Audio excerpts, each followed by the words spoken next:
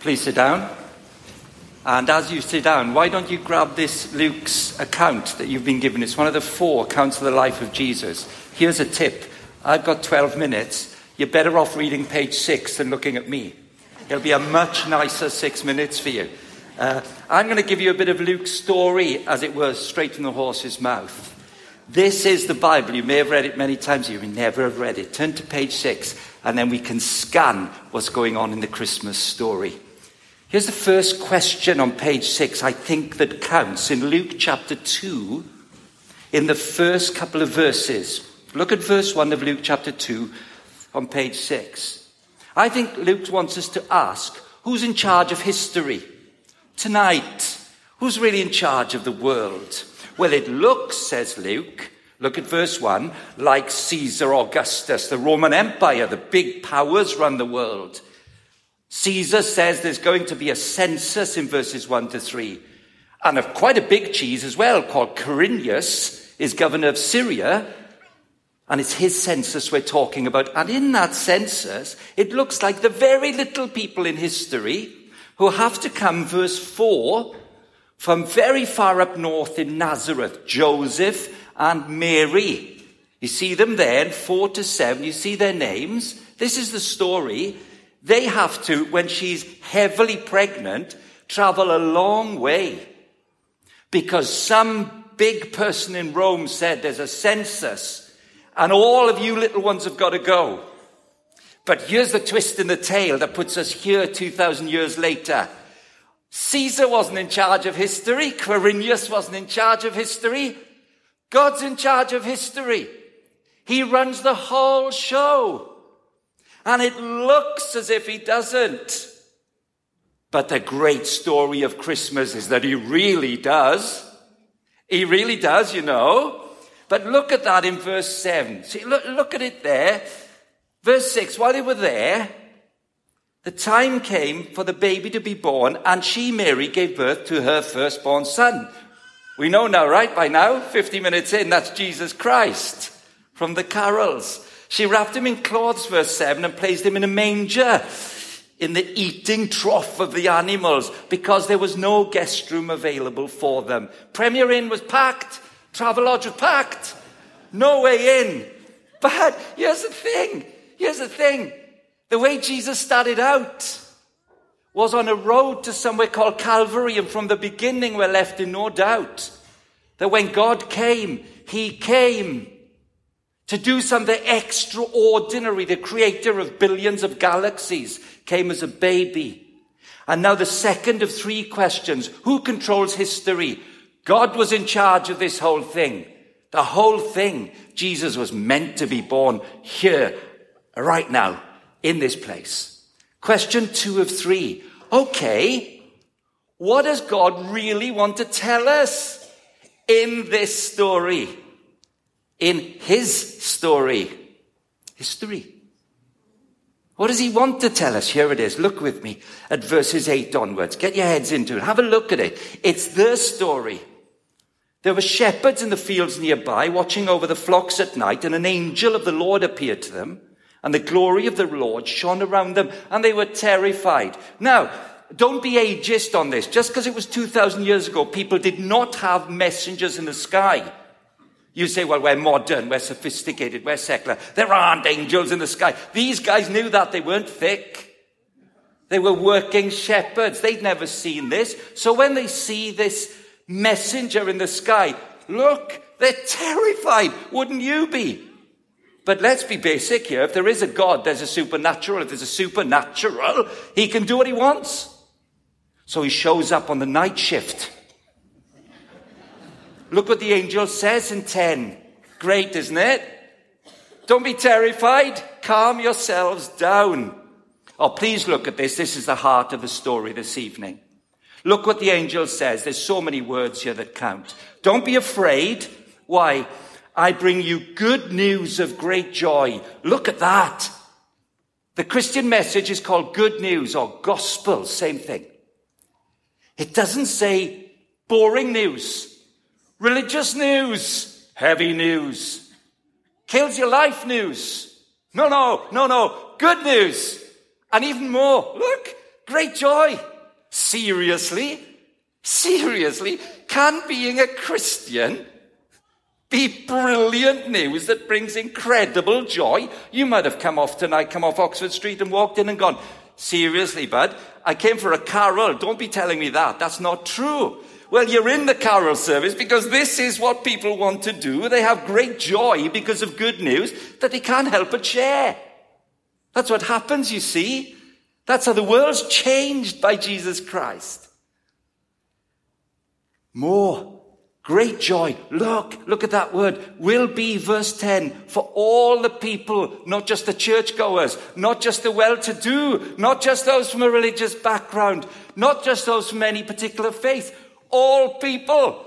Jesus Christ came for all people. So, of course, by definition, that means you. Doesn't it? Obviously, all subset us. Today, verse 11, in Bethlehem, the town where the great hero and predecessor in the Jewish nation called King David lived. In the town of David, where the census sent Joseph, because he'd grown up there. A baby has been born to you. Look at those words at the end of 11. You can take us home, right? Read it again. He is Christ the Lord. We say, meaning? Christ is the king that the nation of Israel has waited for hundreds of years to rescue them. The great king to come, the king, and then outrageous, the Lord. But that's the word for God. So the baby in the manger is the great king who has brought good news for all people who will turn to him. And he is God himself as a man. That's why if you come to something like this and you think this is true, you're absolutely on fire with hope. In a world which often lacks any real hope. You see here the Christian story. The baby is born and lives a perfect life. And somewhere around 3 decades later, the baby, having lived the perfect existence as an adult man, is murdered on a cross not far from this cradle. And as he dies on that cross, and here's the heart of it, the God of perfect justice, who sees all of our misgivings and failures, everything that nobody knows about you at all, even the one who loves you the most. God knows, and he knows we're culpable and deserve his punishment for our rebellion against our Creator and the way we treat each other. And on that cross, the perfect baby who never failed dies. And he has one hand in heaven and one hand to us this Christmas. And he says, I'm dying for you, for all who will trust me. And when Jesus smashes death 3 days after the cross, he says, I will open up a door that you will live forever. You need never fear the grave. You say, too good to be true. And the Bible says, no, it's not. This is the Christmas story. No wonder 13 and 14. The one angel is joined by an absolute shed full of angels. Look at it. A great company of the heavenly host praising God and saying, glory to God in the highest, on earth, or what a line, on earth, peace to those on whom his favor rests. Oh, who wants peace tonight? It's up for grabs. It's all here in Christ. And so how do we respond? Let's just close here. Who controls history? What's the message? How do we respond? Look what the shepherds do. It's fantastic in 15 and 16. When the angels had left them and gone into heaven, the shepherds said to one another, let's go to Bethlehem and see this thing that has happened, which the Lord has told us about. See, 16, they hurried off and found Mary and Joseph and the baby in the manger. See what the shepherds did? Once they knew something about Jesus Christ, they had to go. Well, if you came to church tonight, that means you had to go. You wanted to do something about Christmas and Christ. Class. Now, what does it look to go to Christ 2,000 years later? It's to run to the cross. It's to run to the man on the cross and say, you died there for me. You died that I might have life. Come into my life, you risen Lord and King. And at that moment, a human being starts a new life, a brand new life. Same personality, same kind of person, same broadly speaking, loud and quiet, but inside a brand new start with Jesus at the center. And no wonder the last thing that happens in response is in 17 to 20. When the shepherds had seen Jesus, look, they spread the word concerning what had been told them about this child, and all who heard it were amazed. Verse 20, the shepherds returned home glorifying, praising God for all they had seen and heard. That's why Christians are sometimes a bit of a pest. Because they can't keep to themselves what they want to give away. Because somebody told somebody who's a Christian this message of good news and said it's for all and Jesus has done it.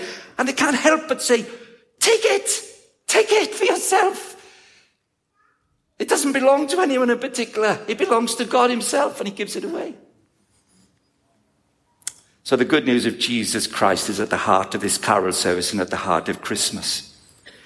If anything in the singing and the Bible reading and the music and the talk tonight has captured your attention, don't stop now.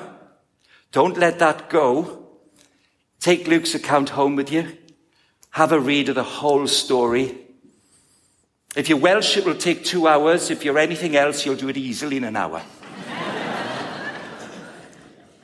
And on the inside back cover of your order of service, there's a little QR code which you can have a check of that, look at it, and if you'd like to learn a little bit more and discuss this a little bit more, here at All Souls on the 8th of January, we'll be looking at Hope Explored, just to take a few next steps.